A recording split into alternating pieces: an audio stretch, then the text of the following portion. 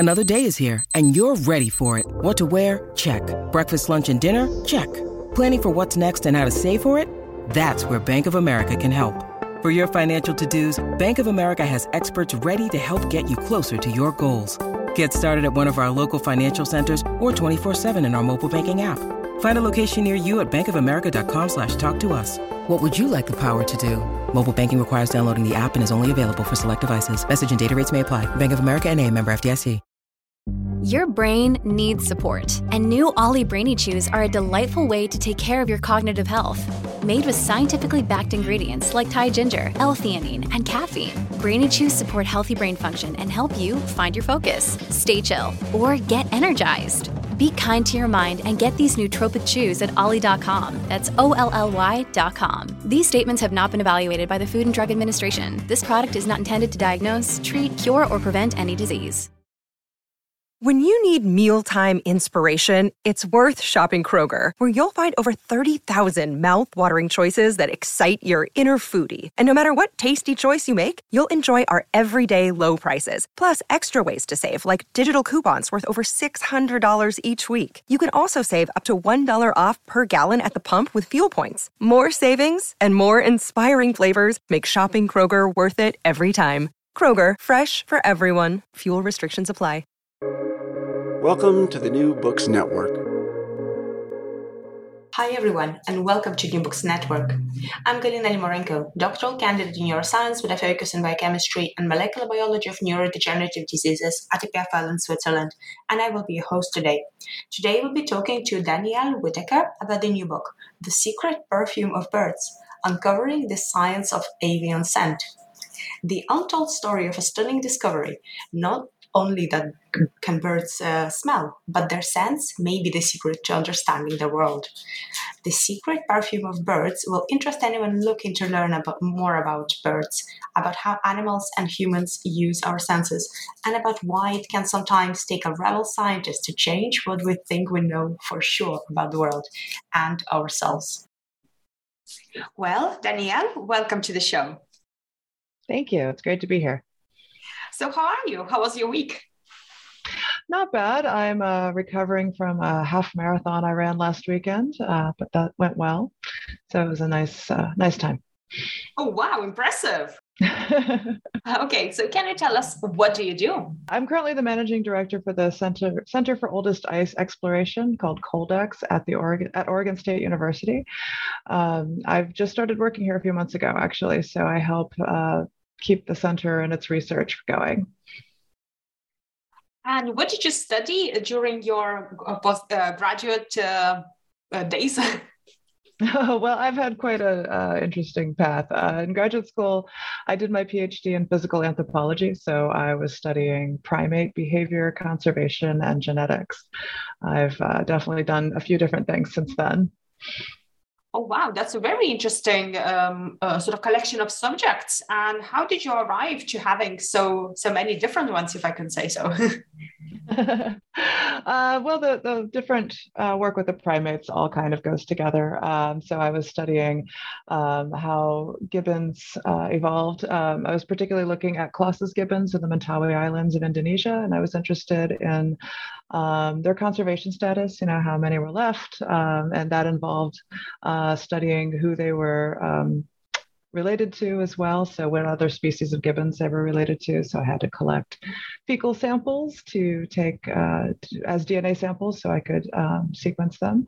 And I also surveyed them in a lot of different places. And was interested in their behavior, which I didn't really get to study, which is actually the main reason why I changed fields entirely when I went to my postdoc. I was really interested in animal behavior, and it's much easier to work with birds in North America than primates in Southeast Asia. So that was the immediate reason for my change of topic. And during your journey, did you have mentors that really supported you?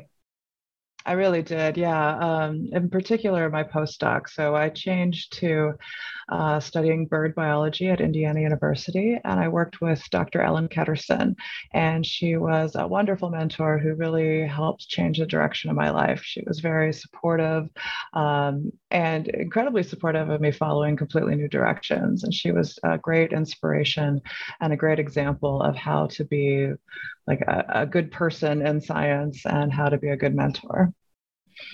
And what would you say to our student listeners and early career researchers? Oh, I would say, follow what interests you. Treat your research not as a means to an end, but as an end in itself. What you're doing matters. It's not just a step to get somewhere else. Excellent. So your latest book is The Secret Perfume of Birds, Uncovering the Science of Avian Scent. So how did you come to writing it? Yeah, so that's kind of a long story as well. To write the book itself, I was actually approached by my editor. She was looking for more women authors for Johns Hopkins University Press, and she had done some research looking up current scientists, and she found me and thought my research was interesting. And I'd actually always wanted to write a book. I was actually an English major in college. I studied literature for years before I turned to science. So I felt like I had a pretty good background in writing and writing for the public. So I was really excited to have the opportunity. In terms of why I wrote this particular book, I guess that's a longer story. We can talk about that now. So I study how birds use their sense of smell. And when I say that to a lot of scientists, they kind of look a little bit surprised and say, oh, I didn't know birds had a sense of smell. So this is a longstanding myth, both in public and in science, that birds don't have a sense of smell, but there's actually no scientific basis for that statement. This came about when I was a young grad student back in about 2008. I was interested in something else entirely, and somebody happened to say to me, oh, birds don't even have a sense of smell, so I don't know why you would study this other thing. And I was like, wait, what are you talking about? So as I was saying before, I had studied primates in graduate school, so I didn't have a background in ornithology, and I had never heard this. But I thought, why would this whole group of animals lose something as important as their sense of smell? So I really started digging into it, and I started doing experiments, and I wasn't the only person at the time doing this. This was becoming a topic of research, and it's simply not true. Birds do have a perfectly good sense of smell, but the myth persists, and so it just seemed like a good opportunity to share my research and the research with others on this topic with the general public. Oh, that's truly fascinating. Oh my gosh. Right. So let's dive into the book. And can we start with the very basics? So could you describe to us, how does the smell work? Oh, sure. Birds, they use their sense of smell basically the same way we do. There are volatile particles in the air, so small airborne chemicals. And when those enter the nasal passages, you've got this what's called an olfactory epithelium. It's basically a mucus layer on the inside of your nose. Birds have the same thing. And in that mucus layer, there are receptors that will bind with the volatile compounds in the air. They match up depending on their shape. And then that triggers the olfactory nerves to send information to your brain. And then from there, it's actually quite complicated. It seems to involve different parts of your brain, including where we form memories, which is why scent tends to trigger memories in people. And then from there, your behavior can be influenced by that. It works the same way in birds. And they appear to use it the same way we do. So they can get information about each other based on scent. They can sense their environment around them. They can find food. They can sense predators nearby. So everything mammals do, basically. And how did you go about studying whether birds do have smell or not? Yeah, that's a great question, because it's not an easy thing to study. But so at the same time I learned about this idea that birds didn't have a sense of smell, another person in my lab at Indiana University, her name was Sarah Schrock, she was a graduate student at the time, was interested in the odors that birds give off. So they have a gland at the base of their tail. It's called a uropygial gland or a preen gland. It secretes preen oil. And when birds preen their feathers, when they rub their beaks through their feathers to help groom themselves, they take oil from this gland and they rub it on their feathers. And Sarah was interested in whether this oil gave off odors and whether that odor changed when they were in breeding condition. And her idea was that maybe they don't want predators to find them, right? And so it would be adaptive if they gave off less smell when they were nesting, so to help protect the eggs and nestlings in the nest. And so she worked with some chemists there at Indiana University, Helena Sweeney and Milos Novotny, and they looked at the chemicals in birds that were in breeding condition and non-breeding condition, and they found the exact opposite. They found that birds who were breeding actually gave off more smell, which was a little bit of a surprise. And so I saw that. I was like, wow, that's really cool. Maybe that means that birds are using smell in the breeding season. Maybe it's important in finding a mate, same way that mammals do, giving off pheromones, that kind of thing. And so I said, well, first of all, we need to find out, can the birds smell this? And so I took preen oil from different birds, and I put it on. I actually added that preen oil to the nest of about 24 different nesting female birds, and I looked at its effect on their behavior. And I found that if I gave them their own preen oil that I had taken, a couple weeks before, it had no effect. If I gave them the preen oil from a different bird of their same species, it had a little bit of an effect, but I gave them preen oil from a completely different species. They reacted and they got up and they left the nest quickly. So that said to me, they did recognize the smell. It didn't last, right? They came back to their nest, the smell evaporated, so it didn't have a long-term effect. But there was definitely a behavioral response. So from there, I became interested in what information is in that preen oil. So I worked with those same chemists at Indiana University to analyze the content and then compare it to aspects of the birds themselves. So I found that males and females smell different, birds from different species smell different. It correlates with their breeding condition. And then, as the years went by, I kept finding more and more. It gives you information about how aggressive they are, for example. So what kind of smells are really important to birds? What can they smell apart from themselves, basically? Yeah, so it's that's a good question. So I think they are able to sense if it's the same species or a different species. And so each species will have like their own species-specific set of compounds that gives them an odor.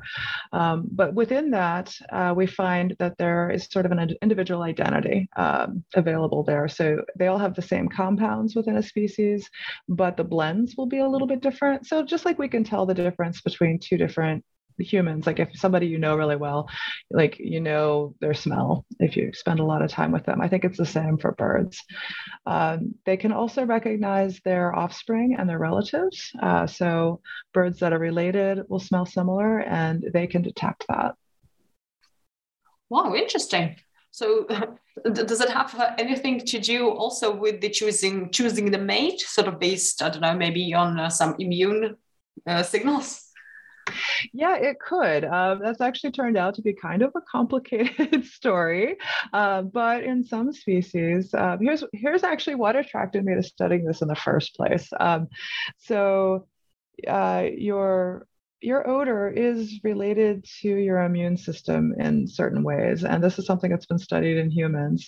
We have a very complicated set of genes called the major histocompatibility complex, or MHC for short. And that determines what kind of bacteria your body will tolerate and which ones it will identify as invaders or pathogens, and it will activate your immune system to attack.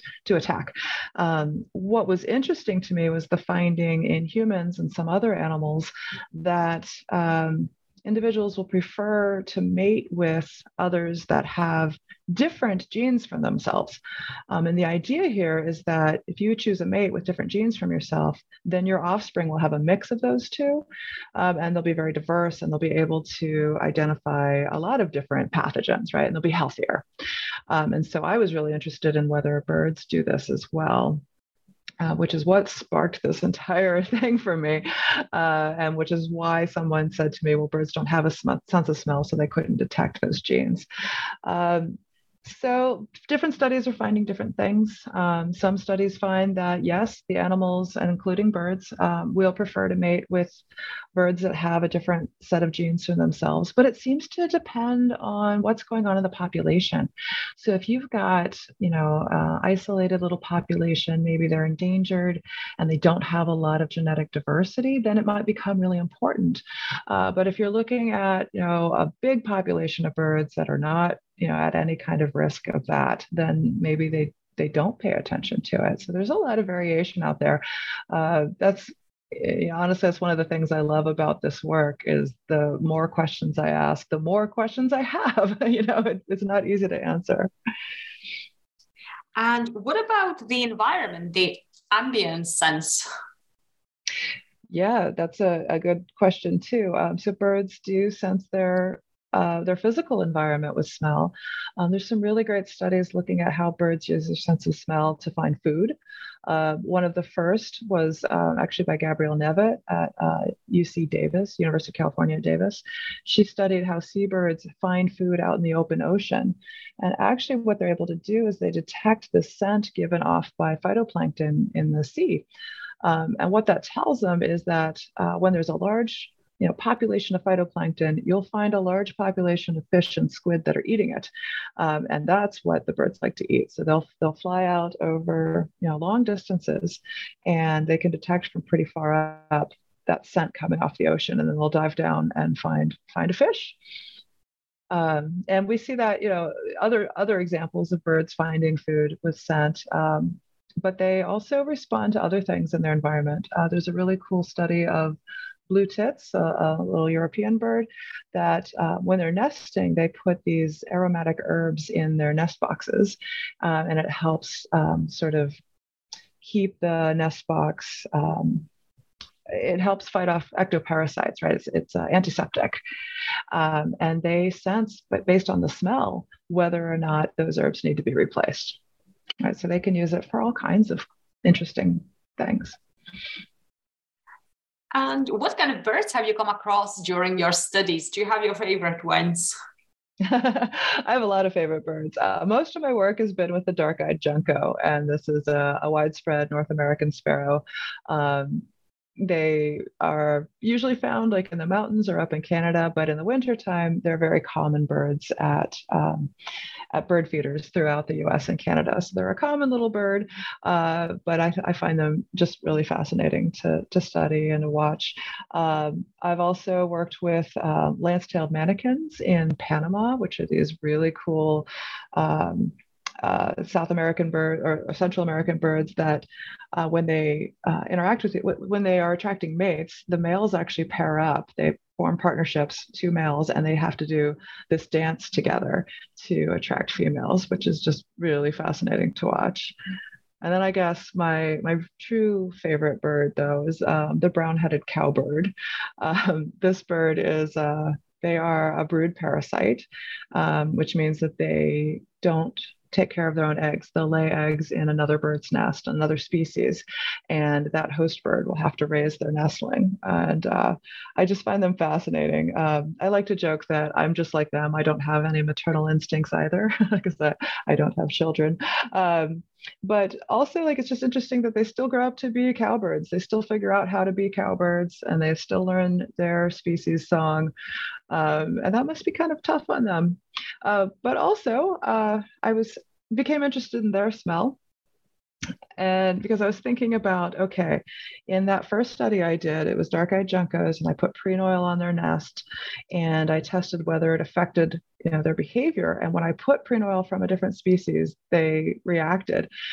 So if that's true, why don't they notice when a cowbird lays an egg in their nest? Does that mean that maybe cowbirds don't give off a smell? And so I got permission to catch some cowbirds too. And I went out and I caught a few cowbirds and I brought them back to the lab. I actually had them we transport them in little brown paper lunch bags. Basically, it's, it's safe for the bird, and you can throw them away so they don't infect, you don't spread disease among different birds. And then I got back to the lab and I opened up the bag with a bird in it, and it suddenly smelled like fresh baked cookies. And I was like, where is that smell coming from? Who has cookies? And I realized it was actually the cowbird smelled like cookies. And so I was, of course, shoving this bird in everyone's face in the lab saying, smell this bird, smell this bird. So I was wrong. They do have a smell. So that's not the reason why juncos don't notice their eggs. So that was a hypothesis that was immediately disproven. But I just think they're really interesting birds. So that's what they put in those houses that going up for sale, cowbirds. Exactly.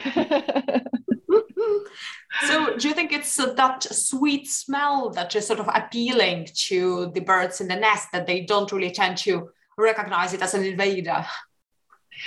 That's a good question. I don't know that they leave much of their feather smell behind. They're dropping off an egg and going. But also the other thing I had noticed in that study I did with preen oil is that yes, they reacted to it right away, but then within an hour they'd come back to their nest and we're back to normal. So if there is a smell, it goes away pretty quickly. So it doesn't have any long-term effect on their behavior. And that way they can be fooled, basically. Exactly. Yeah. So what roles do microorganisms like bacteria play in the bird smells? Yeah, that's a great question. So many of our smells and many of the bird smells too are actually produced not by their own bodies, but by bacteria that live in the scent glands. And this was something I had not thought about. So when I was studying all these chemicals in bird preen oil and understanding what was there, people kept asking me at conferences, what's the genetic pathway to produce these odors? What is controlling it? And I had no idea. And then I was giving a talk at a group meeting at Michigan State University where I worked for 12 years. And Kevin Tice, who became my collaborator, he was a postdoc then, he was looking at my data and he's like, all these compounds that you've listed are produced by bacteria. They're all known metabolic byproducts of bacteria. Have you looked at the bacteria in the preen glands? And I was like, no, that never occurred to me. At the time, Kevin was studying hyena scent glands. So spotted hyenas in Africa have these scent pouches. They're around the anus, and actually many mammals have lots of these kinds of scent glands. And inside there's like a paste, like a green-yellow paste. And when they scent mark something, they rub that paste on it. That paste is full of bacteria that is feeding on the secretions of the animal inside the scent gland. And it's actually the odor is produced by the bacteria that the other hyenas smell and recognize as a scent mark from one of their group members or a different group member. So Kevin and I started looking at the preen glands of dark-eyed juncos. And we took swabs and used DNA sequencing, and we discovered that there was a very rich and diverse bacterial community in the uropygial gland. And then we did a bunch of experiments to test whether the same thing was happening in birds that was happening in mammals, whether the bacteria were actually responsible for the odors. So we did one experiment where we injected antibiotics into some birds, and we found that, yes, that changed their odor. And then we did another experiment where we actually cultured the bacteria from preen oil that I took from wild juncos. We cultured the bacteria in petri dishes, and then we measured the odor given off by the bacteria by itself, with no bird around. And it was actually producing the same odors that the birds give off. So that was a pretty cool, I think it was the first experiment to show that in birds, the same process is happening. There are bacteria in the scent glands producing the odors that birds recognize as their own scents. And I think this is just fascinating because not only is it this like multi-step process that's involving bacteria, but you also pick up bacteria from the environment around you and from the other people or birds you associate with. And so that changes your bacterial composition and it changes your odor. So I'm just currently really thinking about what does this mean for what contributes to your odor and what your odor tells someone else about you. Yeah, that's really interesting because, as you say, it can change throughout time and it can be a sort of a signifier to some really bad alterations and can impact the health as well, isn't it? Yeah. So if an animal is sick, they'll smell really different, right? Their bacteria will be different. I mentioned earlier that birds that are related to each other smell alike. And another thing that I found is that the reason for that is because they're sharing bacteria. So it turns out that it doesn't actually matter if they're genetically related to their father, for example. So in juncos, like in many songbirds, the father that's raising the nestlings isn't always their genetic father, right? There's we call that extra pair paternity. So the male and female form a social pair, but maybe they mate with somebody outside the pair, just like humans sometimes. But that social mate, he'll still help raise the offspring. But we compared bacteria in the preen glands of the nestlings and their parents, and it turns out they're the same level of similarity to the father, whether he's their genetic father or not. And that's because they're interacting with each other. He's helping to feed them. They're sharing bacteria. And also, the same is true for the nestlings in the nest. If they're all full siblings, of course, you would expect them to be similar because they're genetically pretty close to each other. But if they're half siblings, maybe they have different fathers, and that happened at a lot of my nests. They're the same level of similar, at their bacteria and at the smell they give off. So they smell like siblings no matter what.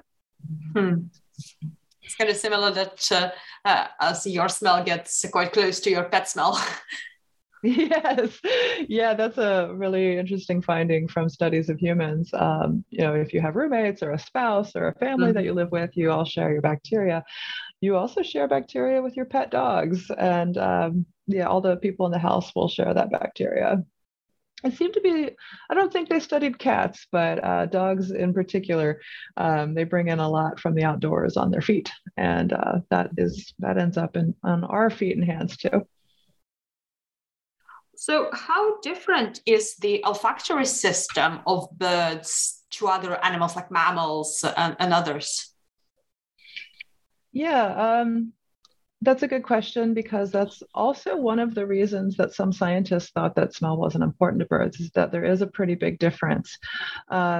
In mammals and actually in many vertebrate animals, there are actually two systems of olfaction. So there's the main olfactory system, and that's the one where you've got, the olfactory receptors in the mucus lining of your nose. And if those send signals through the olfactory nerves back to your brain. And that's what you typically use to sense airborne scents, or, if you're a fish, volatile compounds in the water. But there's a secondary olfactory system called the accessory olfactory system. And this involves something called the vomeronasal organ.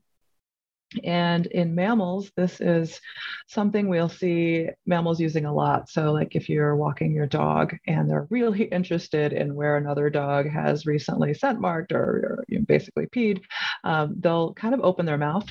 And you'll see this in cats too. Like they smell another cat. If you were petting another cat before you came home, or if somebody rubbed on your pants, they'll like kind of open their mouth and show their teeth and like squinch up their nose a little bit. And what they're doing there is giving access to their vomeronasal organ, which is in the soft palate of the mouth. And that system detects some of these bigger compounds, bigger molecules like protein-based signals. So things that we think of as pheromones are often these heavier protein-based compounds that you won't smell like with your regular olfactory system, but you'll sense it through this vomeronasal organ. Birds don't have this entire accessory olfactory system. For some reason, over the course of evolution, some other things were going on in birds, and they don't have those. But that doesn't mean that their regular olfactory system, doesn't work just fine. It does. Here's another really interesting parallel. In most adult humans, we don't have that system either, even though our evolutionary ancestors do. A lot of humans and some of the great apes, we lack it entirely. So I think that's a really interesting parallel between birds and humans, because another fun fact is we also like to believe that humans don't have a very good sense of smell compared to other mammals. And there's also really interesting studies showing that actually we're pretty good at that too. We just don't think of it the same way we think of, seeing and hearing. Interesting. And do we know anything about the evolutionary history of olfactory system in birds? Is it that our common ancestor had something that sort of diverged into the ones we have in mammals and the one we have in birds, or is it more like convergent evolution? Oh, that's a good question. So it's a little bit of both. There's some good studies of olfactory receptor genes. And those are fun to study because, in your eyes, you have like 3 color receptors, right? In olfaction, it's not like 3 smells that make up all smells. It's actually hundreds and hundreds of compounds. So we've got hundreds and hundreds of genes for olfactory receptors that each, pick up different compounds. And it turns out that birds do make quite a few, they make a few hundred olfactory receptors depending on the species, which is similar to what we see in mammals. So there definitely is some shared evolutionary history there that, we've all come from the same common ancestor producing those kinds of genes. But beyond that, within birds, there's been additional evolution. So there are some olfactory receptors. There are families of olfactory receptors in birds that have grown, and they've made more mutations and more different genes of these that we don't see in other kinds of animals. So, yeah, they've got some shared ancestry with other kinds of animals, and that shows up in their olfactory receptors. But birds have also evolved their own. That might be, we don't really know what they do. It's very hard to track from olfactory receptor to the smell that it is responding to. But who knows if it's, bird specific smells or if it's just a different way of them receiving the same smells. Birds are really cool in that they evolutionarily have evolved different ways to solve the same problem. So we like to say that, bird brains are, you call someone a bird brain if you think they're dumb because birds have small brains. Well, sure, birds have physically small brains because they have to fly, but it turns out that those neurons are really tightly packed inside there, right? So they've got a different solution to the problem of having a good brain, but you still need it to be lightweight so you can fly. So you just see this over and over again in birds. They're so fascinating. Do you think in the future we're going to see some explosive sniffing birds? I don't know. I mean, who knows? So how does this sense of smell impact their behavior? So is it really crucial for birds' relationships, sort of? Yeah, I think it can be. We were talking earlier about whether birds used odor to choose mates. And sometimes it seems like yes, sometimes it seems like no. But more interestingly, there's some evidence that they actually use smell in other kinds of relationships. So this was a study by Louisa Amo, who looked at the idea was that they had house finches, and they were giving them the option between the smell of a male. They were giving males the option between the smell of another male or the smell of a female. They were expecting the males to go towards the smell of a female because you expect this odor is important in mate choice. But they found really mixed results. Some of the males preferred the females, some of the males preferred other males. And when they looked back at it, they discovered that it had to do with the condition of the male who was making the choice. So if he was, say, in poor condition and the male scent that he was smelling was from a male in better condition, he avoided that male and he went towards the female instead. But if the opposite was true, if the male doing the choosing was a good, healthy, strong bird, and he smelled the odor of a male in poorer condition, then he would go towards that male scent. So it seems to be important. Yeah, it seems to be important in in competition and aggression. And so I did a study in collaboration with my friend Kim Rosval at Indiana University, where we looked at whether smell communicated information about aggressive behavior. And studying aggression in birds is actually a lot of fun. If you're looking at wild birds, we would do what's called a simulated territorial intrusion, or STI for short. And so you basically have a bird in a cage, and you have a speaker, and you find a bird's home territory out in the field. And you carry that bird in a cage and your speaker, you set it down somewhere in the middle of the territory, and you play bird song. So we were looking at juncos, we played junco song, and the local male was like, who's on my territory, right? And he hears the song, and he comes out, and he sees the bird in the cage, and he'll, attack the bird in the cage. And the bird in the cage is unhurt. Don't worry. It's basically he just kind of swoops over and sings at it. It's not too bad. But we found that we took those measurements of how aggressively that male responded, and we found that their odor predicted that, right? So we also took preen oil from those males, and there was a relationship between the way they smelled and how aggressively they reacted. So if two males were to meet each other, they could get a signal like, oh, this guy's going to beat me up, I'm going to go now, right? Or, oh, I can beat this guy up, right? So it can be really important at that level. And it could be true in females too. We don't give female birds enough credit, but many of species, females have to work really hard to defend their nesting territory from other females. And smell could play a really important role there as they're figuring out how to divide up the territories. So we hear quite a lot about the mate choice in the female birds, especially something like peacock, for example, that is very visually attractive and signifying that he can be so pretty and still survive and stuff like this. Does the smell impact the mate choice for female birds? It might. Smell could be important in females choosing a male. It could be important, for example, in sensing whether the male is healthy, whether they're compatible genetically. So we were talking a little bit about those immune system genes earlier. It could tell them whether, this male, has immune genes that I want to pass on to my offspring. It could also be important in other kinds of understanding other aspects of a male's biology. So one study I did with lance-tailed manakins in Panama,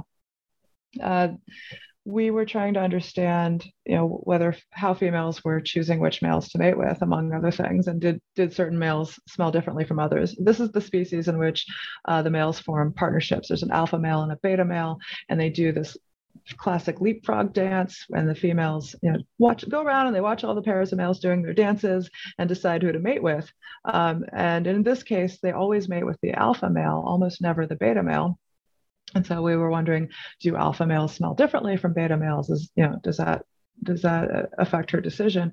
And we didn't find a difference between alpha males and beta males, but we did find that the odor related to how generally heterozygous the males were. And so heterozygosity is the word for genetic diversity within an individual. So I'm trying to think of the easiest way to explain this. So we have two sets of chromosomes, right? So each gene, we have actually two copies. And if those two copies are exactly the same, that's called homozygous. And if their two copies are different, one from your mother, one from your father, that's called heterozygous. And generally, we assume that having a lot of heterozygosity in your genome means that you're probably healthier, right? Whereas if you've got a lot of homozygosity in your genome, that could mean that maybe if you inherit, say, a genetic disease that's recessive, then you don't have a chance for it to be hidden, right? If you have two recessive genes, that's what's expressed. So it's more of an advantage to be heterozygous. But back to the birds, my collaborator, Emily Duvall, had found previously, and her grad students had found previously, that these birds, the females preferred to mate with males that were heterozygous. But there was no obvious physical difference between them, so it wasn't clear how they were detecting that. And what we found when we looked at their prenoil odors is that more heterozygous males smelled differently than less heterozygous males. So that might have been an important signal to the females to decide which male to mate with. That's fascinating. So what about the city-dwelling birds? How does the environment, especially the air pollution, impact bird smell?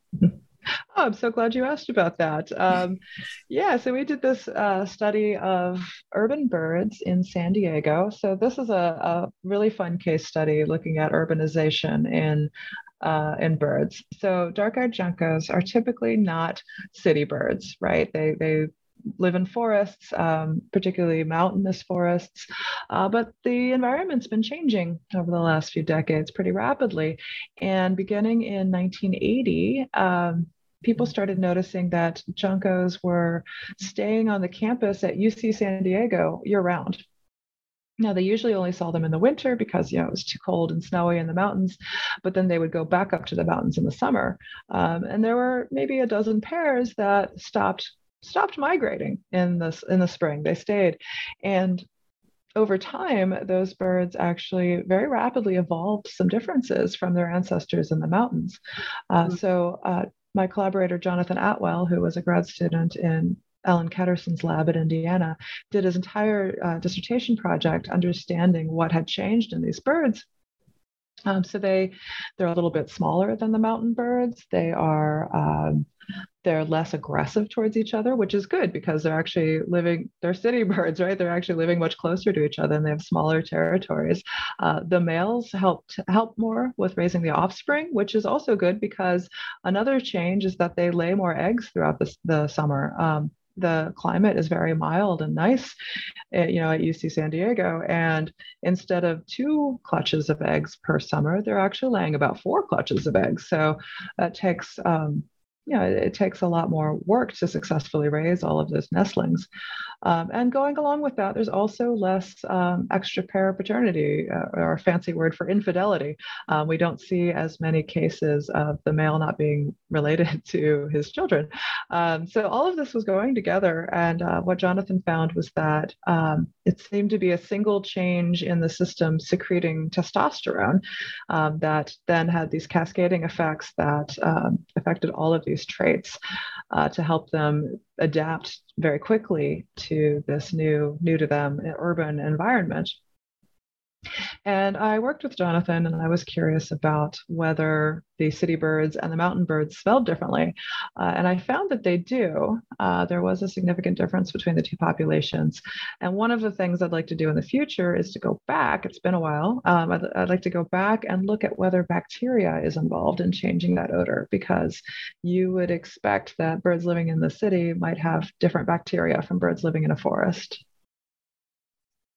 And what about their ability to sense smell? So, for example, pigeons who live all around us and especially around the streets where the cars are and exhaust fumes, do they have impaired sense of smell, do you think? That's a great question. I don't know if anybody has looked at that yet. I feel like I have an impaired sense of smell when I'm around exhaust. It's so strong, it will block everything out.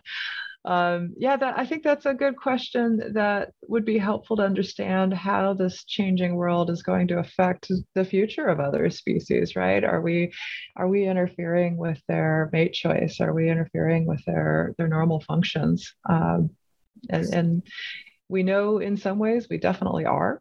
There's, like the light levels at night in cities really change animal behavior, especially bird behavior. But smell is this question that there's a lot of opportunities there. Anybody listening wants to study this, go for it. So what are some of the burning questions you still have that you really want to answer? Oh, gosh, I have so many questions. So I am really interested in this idea of bacteria. Because one of my questions is, okay, we've got these odors and they actually tell you a lot about the individual, like the individual bird. It will tell you a lot about their, what sex they are, how healthy they are, whether or not they're breeding, et cetera, who they're related to. But if that odor is produced by bacteria, and if we can change our bacteria by interacting with different birds, right? If they can change depending on who they're interacting with, and that changes their odor, then how does that information stay reliable? And this gets really complicated really fast, but I think the immune system is probably involved.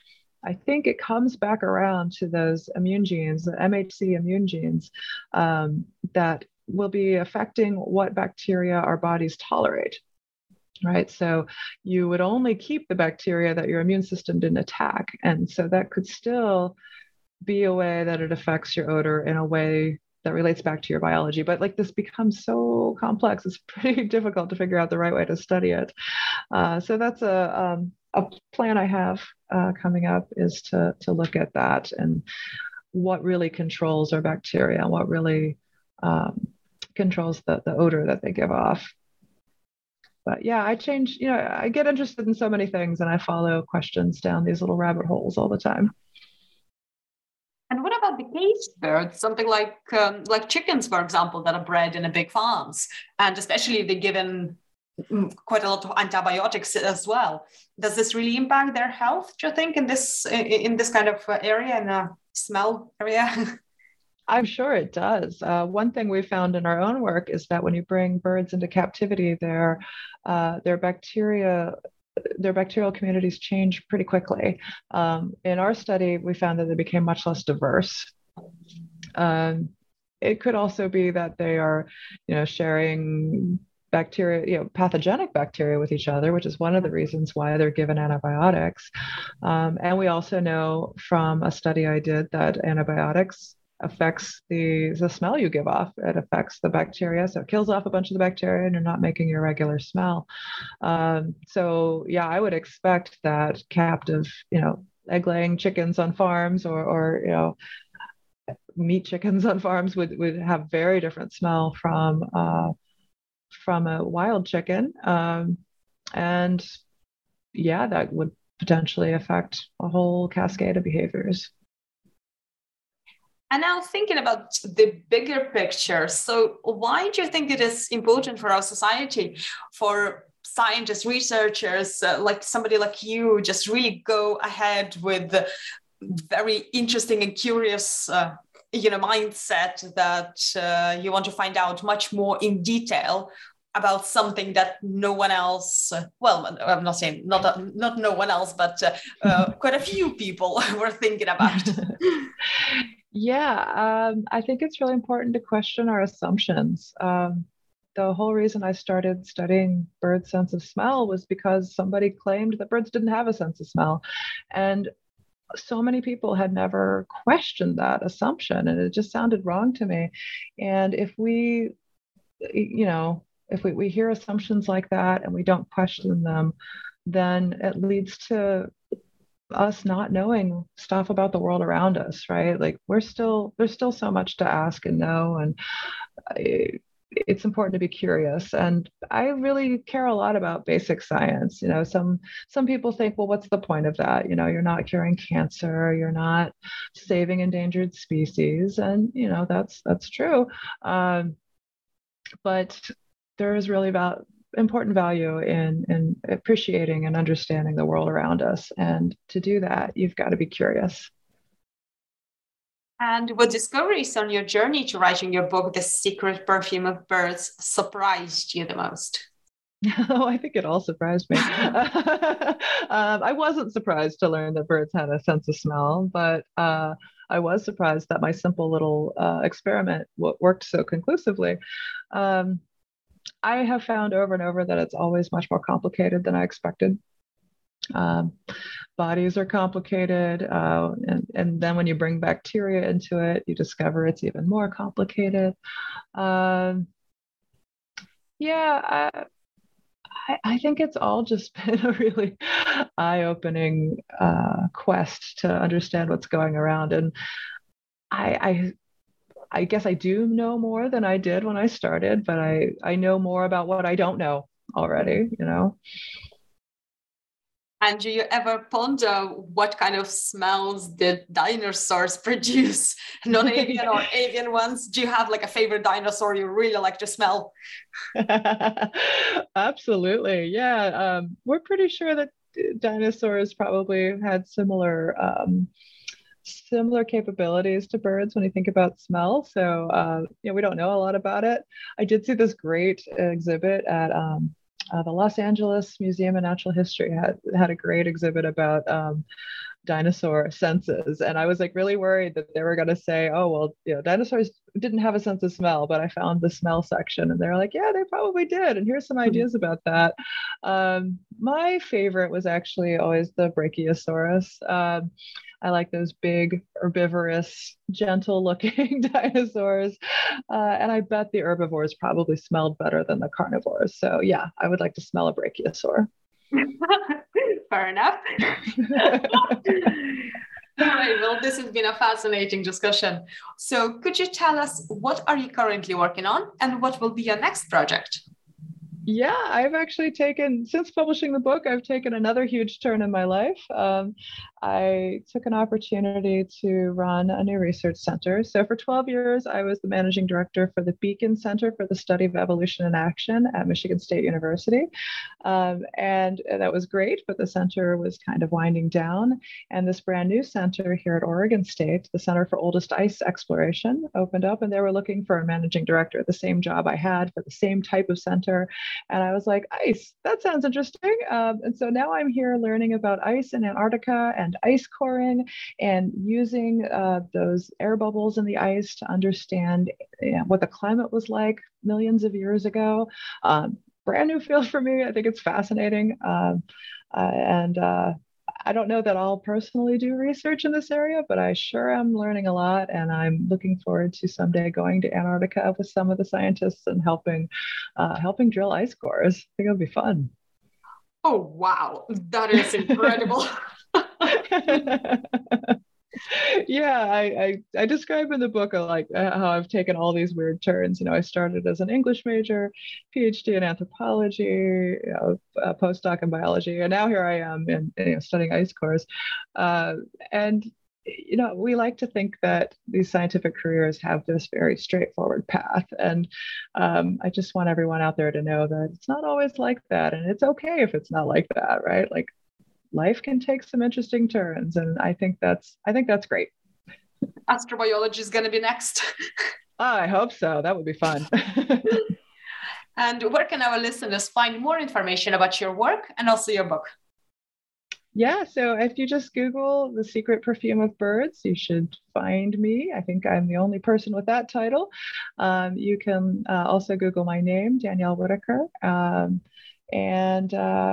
Yeah, I'm pretty easy to find on the internet. Excellent. Well, thank you so much for joining me today. Thank you. This was a lot of fun.